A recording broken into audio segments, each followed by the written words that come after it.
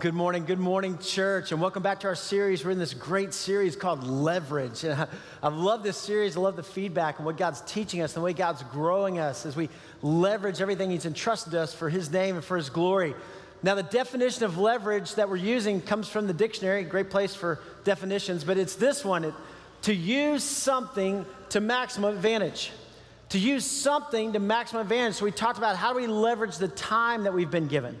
We all have the same amount of time in a day, right? But how do we leverage that? What do we do with that for the glory of God? We talked about how do we leverage our education.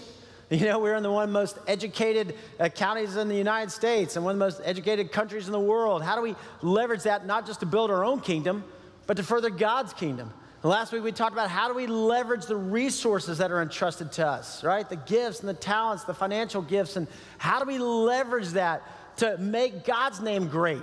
And not just our own, right? So that one day we stand before God and we hear, well done, good and faithful servant.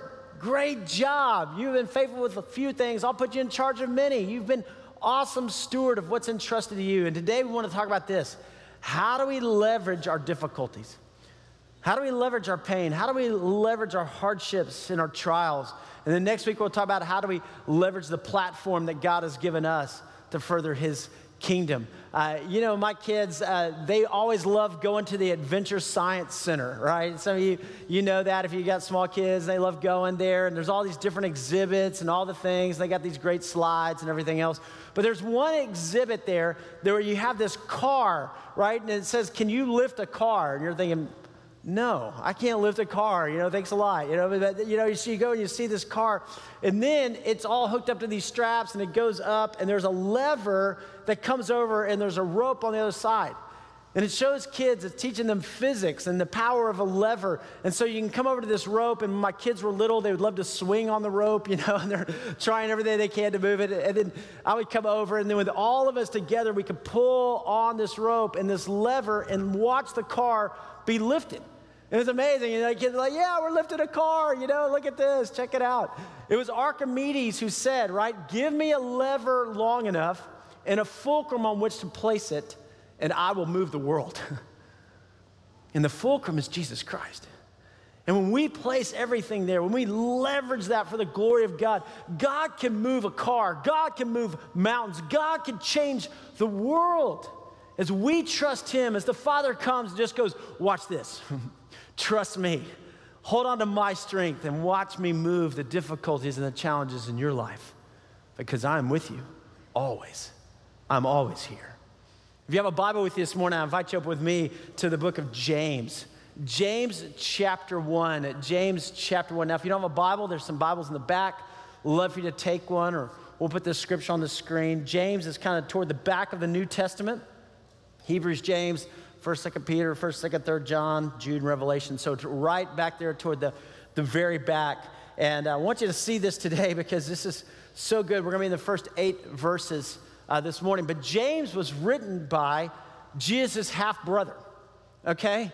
So, right, Jesus was born fully man, born of Mary, but also fully God, born of the Holy Spirit. So Jesus had earthly parents, Joseph and Mary. But Joseph and Mary, after Jesus, went on to have some other kids, and James was one of them. Now, can you imagine the inferiority complex of growing up in that house, right? Mom's like, James, why can't you be more like your older brother? He's like, he's perfect. You're just like, I can't ever live up to that, right? And James, he didn't believe that Jesus was the Messiah. He didn't believe it till after the resurrection. And then Jesus appeared to him. You're reading 1 Corinthians 15, verse 7, and Jesus appears to him. Jesus appeared to over 500 people after he was resurrected. And James is like, you're the Son of God. I knew it.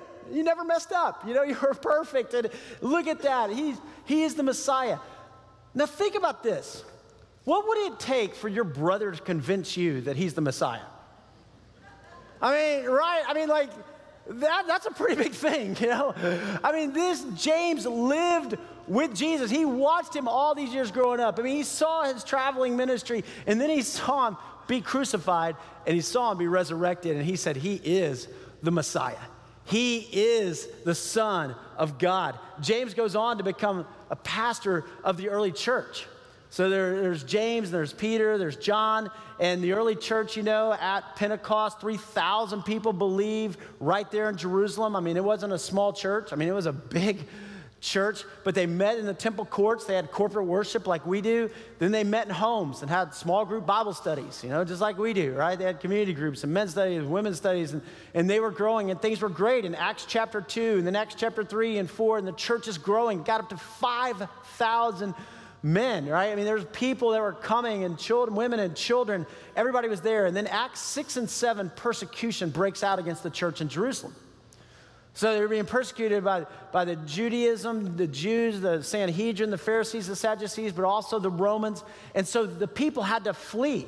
And so many of them, they left their homes, they left their jobs, they left their family, and went throughout the Roman Empire and were living with relatives there. And so James comes along and he writes this letter. Man, you can just see his pastor heart. He's writing this letter to the people who've been scattered, to the people who are part of the church, the body of Christ, but they're in different places. And he says in verse 1, James, a servant of God and of the Lord Jesus Christ. And I love how he identifies himself. It doesn't go, hey guys, this is James, brother of Jesus. This is James, your pastor. He just says, my identity is this. I'm a servant of God and of the Lord Jesus Christ.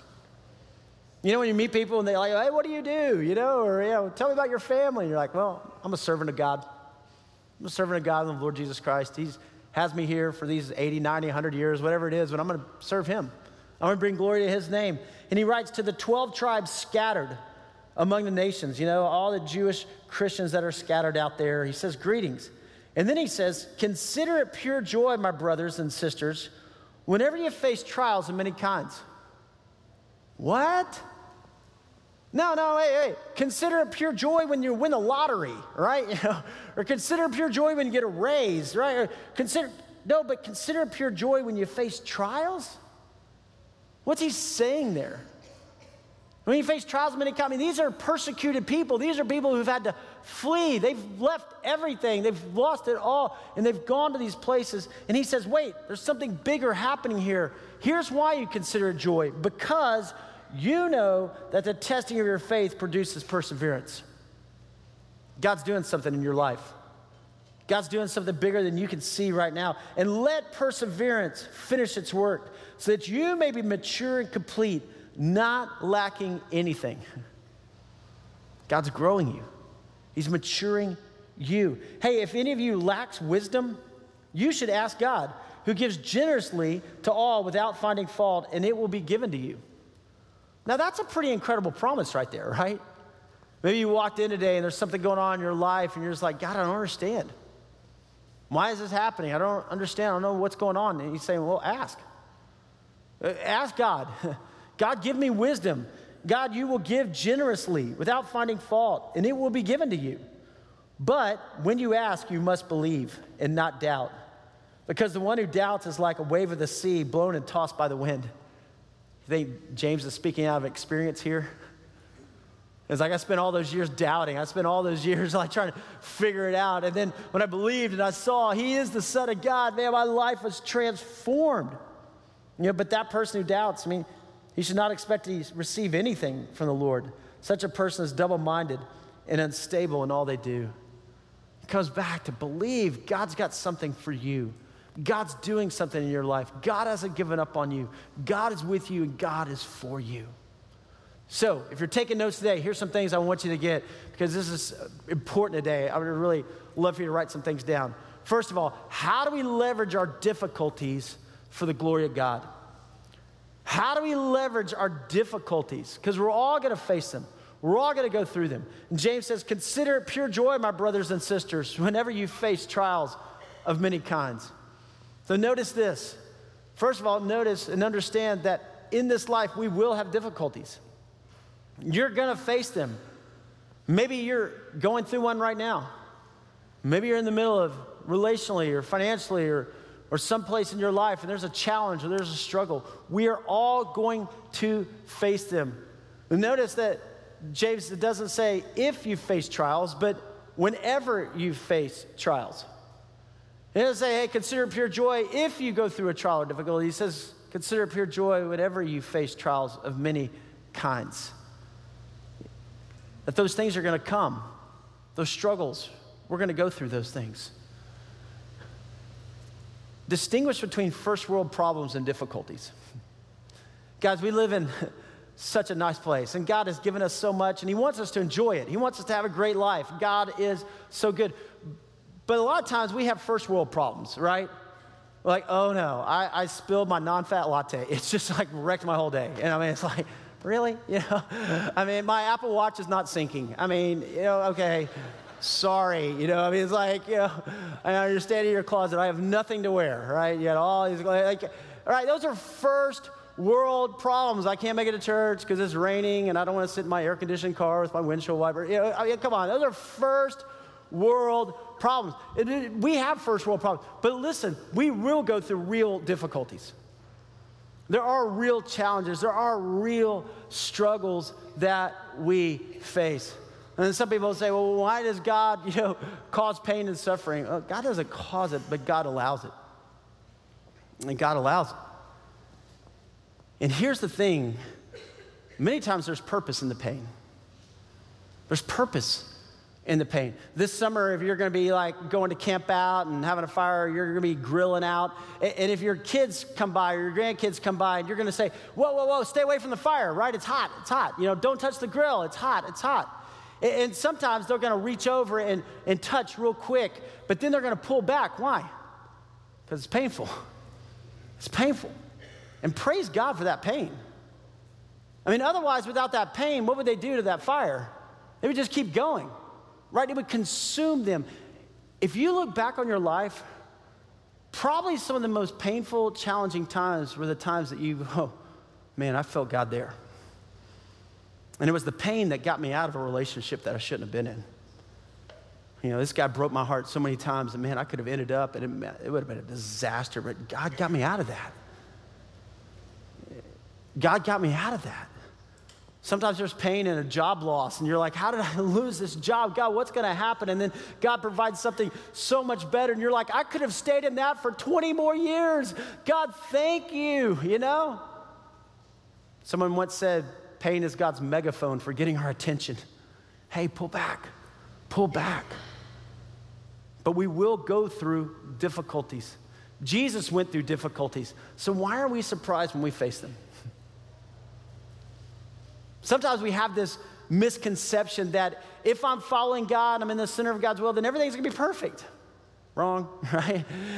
Sometimes we think, well, I'm not going to have any struggles. I'm not going to have any difficulties. No, you could be in the center of God's will and still go through struggles. Jesus was. Jesus faced them. In fact, Jesus told his disciples, he says in John 16:33, he says, I've told you these things so that in me you may have peace. In this world you will have trouble.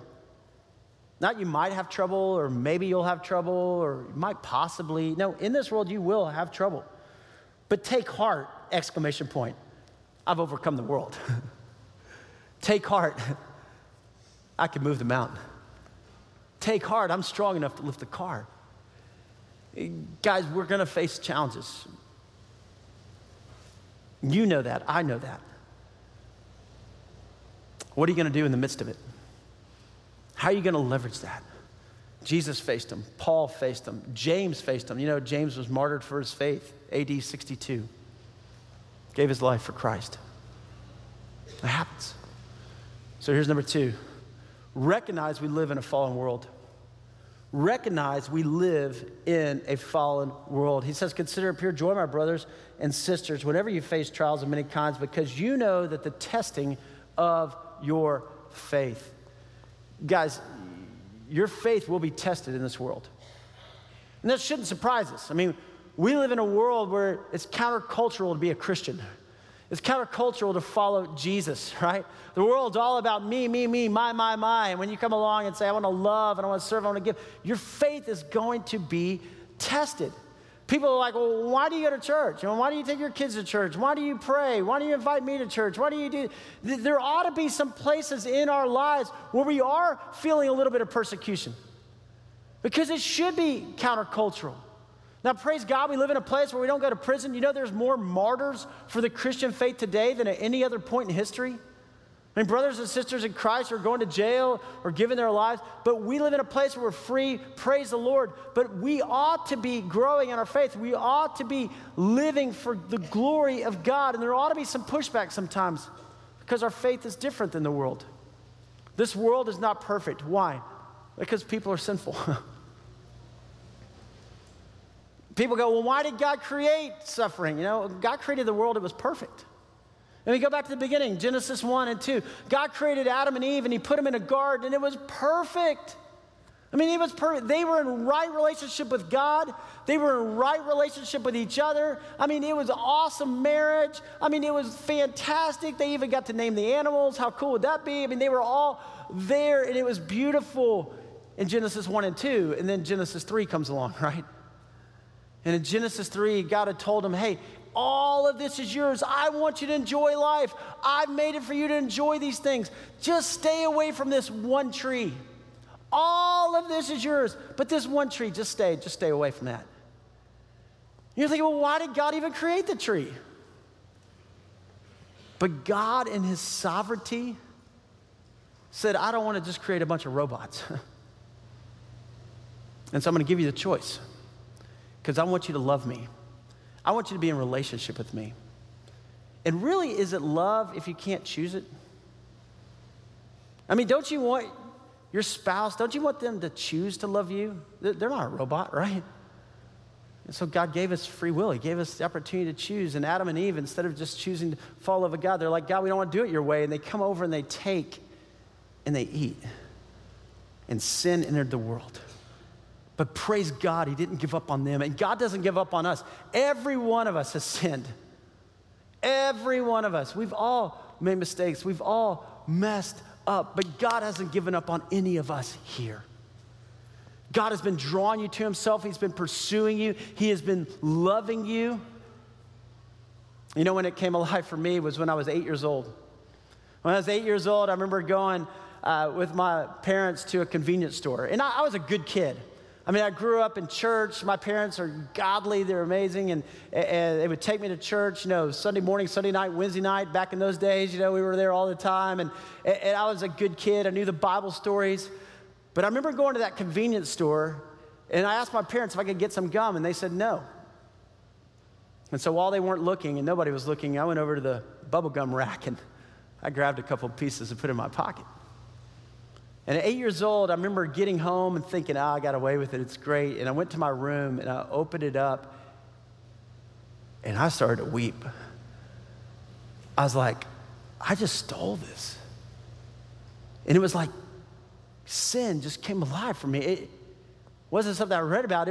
That was me. That was my heart. And I started thinking, I can do this. If I'm going to do this, what's going to happen in my life? And I realized I'm broken. And I got down on my knees, and that was when I committed my life to Christ. And I said, Jesus, I want you to be the Lord of my life. I need you. I remember at 8 years old being baptized. I still can remember it to this day, that defining moment for me. Now, my parents were great parents. They made me go back to the convenience store, and I had to give them the gum back, and then I had to pay for it. I didn't even get to keep it. You know, I was like, really? You know, but I did. But I learned. I'm like, I'm never stealing again, okay? I mean, I learned a lesson at 8, never do that. But I also learned, hey, in my life and in all of our lives, man, we need a Savior. We need a Savior. Because I saw in me what I had learned about with Adam and Eve, that, man, I can easily go over here and say, God, I don't want to do it your way. And that sin can come. You know, one of my favorite books of the Bible is Romans. And Apostle Paul is writing to the church in Rome. And in Romans chapter 1, he talks about the total depravity of the Gentiles. And all the Jews are like, yeah, right. You know, and then in Romans 2, he's like, and the total depravity of the Jews. You know? And then in Romans 3, he says, we've all sinned and fallen short of the glory of God. Every one of us. Romans 4, he's like, it's not by works. It's not going to make up. You're never going to be good enough. You can't fix it yourself. In Romans 5, he says, but God demonstrates his own love for us in this. While we were still sinners, we didn't get cleaned up. We didn't get perfect. While we were still sinners, Christ died for us. Praise God for that truth. Praise God for his grace, that while we still were sinners, he came to us. He came to us. But the fact is we live in a fallen world.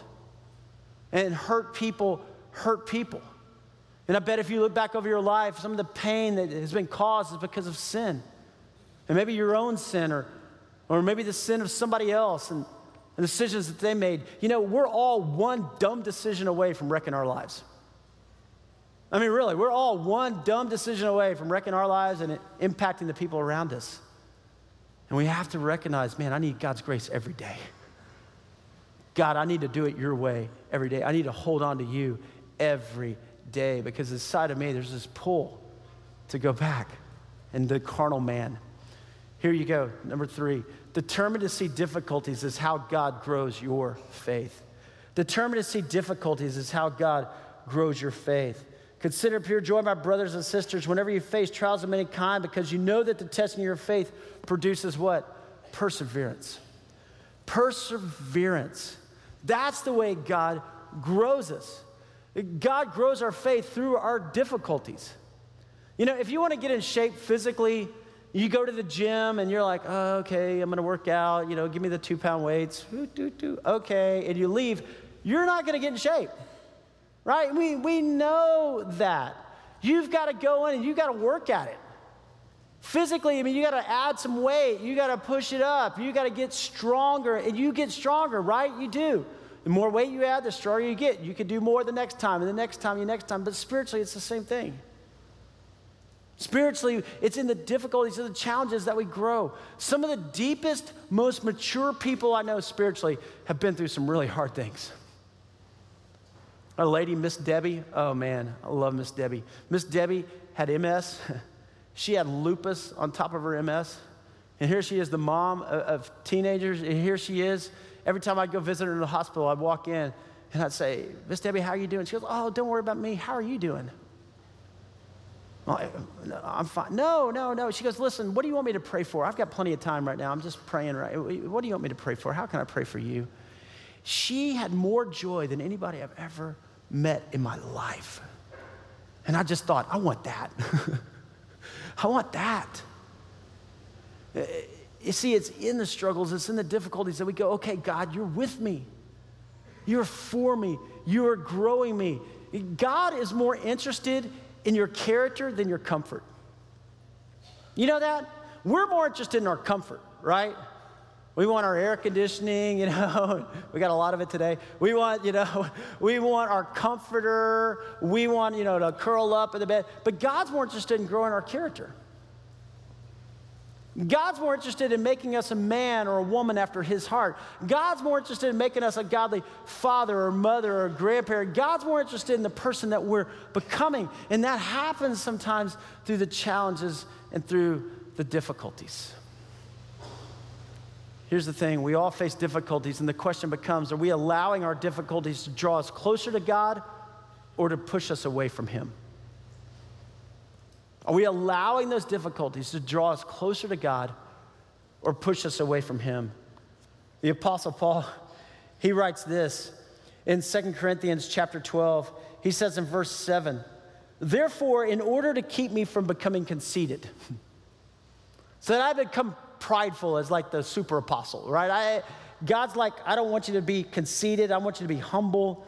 Therefore, in order to keep me from becoming conceited, I was given a thorn in my flesh, a messenger of Satan to torment me. Now, a lot of biblical scholars have tried to figure out what this was for Paul. I mean, people have thought, you know, he was going blind. His eyesight was failing because he wrote a couple of his letters, said, see my big handwriting. Other people think that, you know, because he was beaten for his faith, he was having a limp and he was having a hard time walking. So other people think that Satan was tormenting him because of guilt. Remember, Paul persecuted Christians. I mean, before he became a Christ follower, he like persecuted Christians. Can you imagine? I mean, you're going out and sharing the gospel and Satan's going, you remember what you did? You remember what you did in the past? This torment, this thorn in my flesh. 3 times I pleaded with the Lord to take it away from me. But he said to me, and this is red letter, my grace is sufficient for you, for my power is made perfect in weakness. It's like, think about my grace. Think about what I've done for you. Therefore, Paul says, I will boast all the more gladly about my weaknesses, so that Christ's power may rest on me. He's like, I'm going to boast about my weakness so that I grow stronger in Christ. I'm going to boast. You know why Christians, why we go through challenges or difficulties? How else could we share the gospel with other people? I mean, everybody's broken. Everybody goes through challenges. So when we go through those challenges, people look at us and say, how are you different? How do you face that with grace? How do you face that with love? How do you face that with joy? Because I'm going through the same thing. There ought to be something different in us. I have a good friend and walked with him for about 10 years through bladder cancer. And watched some of the treatments. I mean, it was tough. It was hard. He's been in remission for about 5 years now. And I asked him a while back, I said, man, I know that was a tough time in your life. And he said, you know what? I'd go through it again. I was like, what? He goes, I've never felt closer to God. I've never felt closer to my family. I've never in my life realized what's important and what's not. He goes, that was the time that God really showed me. And he goes, it was hard and it was difficult, but man, God was with me every step of the way. Here's number 4. Number 4, realize God will bring an end to our difficulties one day. Realize God will bring an end to our difficulties one day. He says, let perseverance finish its work so that you may be mature and complete. We will be made perfect one day. In heaven, we will be mature and complete. A lot of times our challenges, we have such short-sightedness, right? We just see these 70, 80, 90, 100 years on this earth, but there is eternity to come. And when we get to heaven, you know what the first thing God's gonna do? It says he's gonna wipe away every tear from our eye. And there is no more pain. There is no more suffering. It is perfect. It's like God created it. It's like he designed it perfect. There is no pain. And God's gonna wipe away those tears and the hardships that we've faced. And he's gonna say, welcome home. You are healed. You are alive, fully alive. Guys, God can deliver us from the trial or through the trial. God can deliver us from the trial. I've talked with people in here, and you go to the doctor and they say, hey, we have to do a biopsy. And we pray like crazy, and the biopsy comes back and it's benign. And they're like, oh, God can deliver us from that. God can deliver us through the trial. And my friend, through the trial of God working in our hearts and our lives, but ultimately, guys, he will deliver all of us from all the trials in eternity. Ultimately, one day, we're all going to stand before God. Ultimately, one day, we're going to stand before him. And so the question becomes this: do we trust God completely? Do we trust God with the good? And do we trust God with the challenges? Do we trust God completely with everything in us? You know, in the Old Testament, in Daniel chapter 3, there were these 3 guys, Shadrach, Meshach, and Abednego. And these 3 guys, right, they were taken from their home, and they were off into exile. Nebuchadnezzar came in and conquered, you know, the area of Israel and took off the best of the best. And Shadrach, Meshach, and Abednego, these young men who were strong, and he said, hey, you're going to be in my service now. And they had to leave their families, everything. Can you imagine that? And here these young men are, and they're serving the king. And then one day, Nebuchadnezzar builds this giant statue.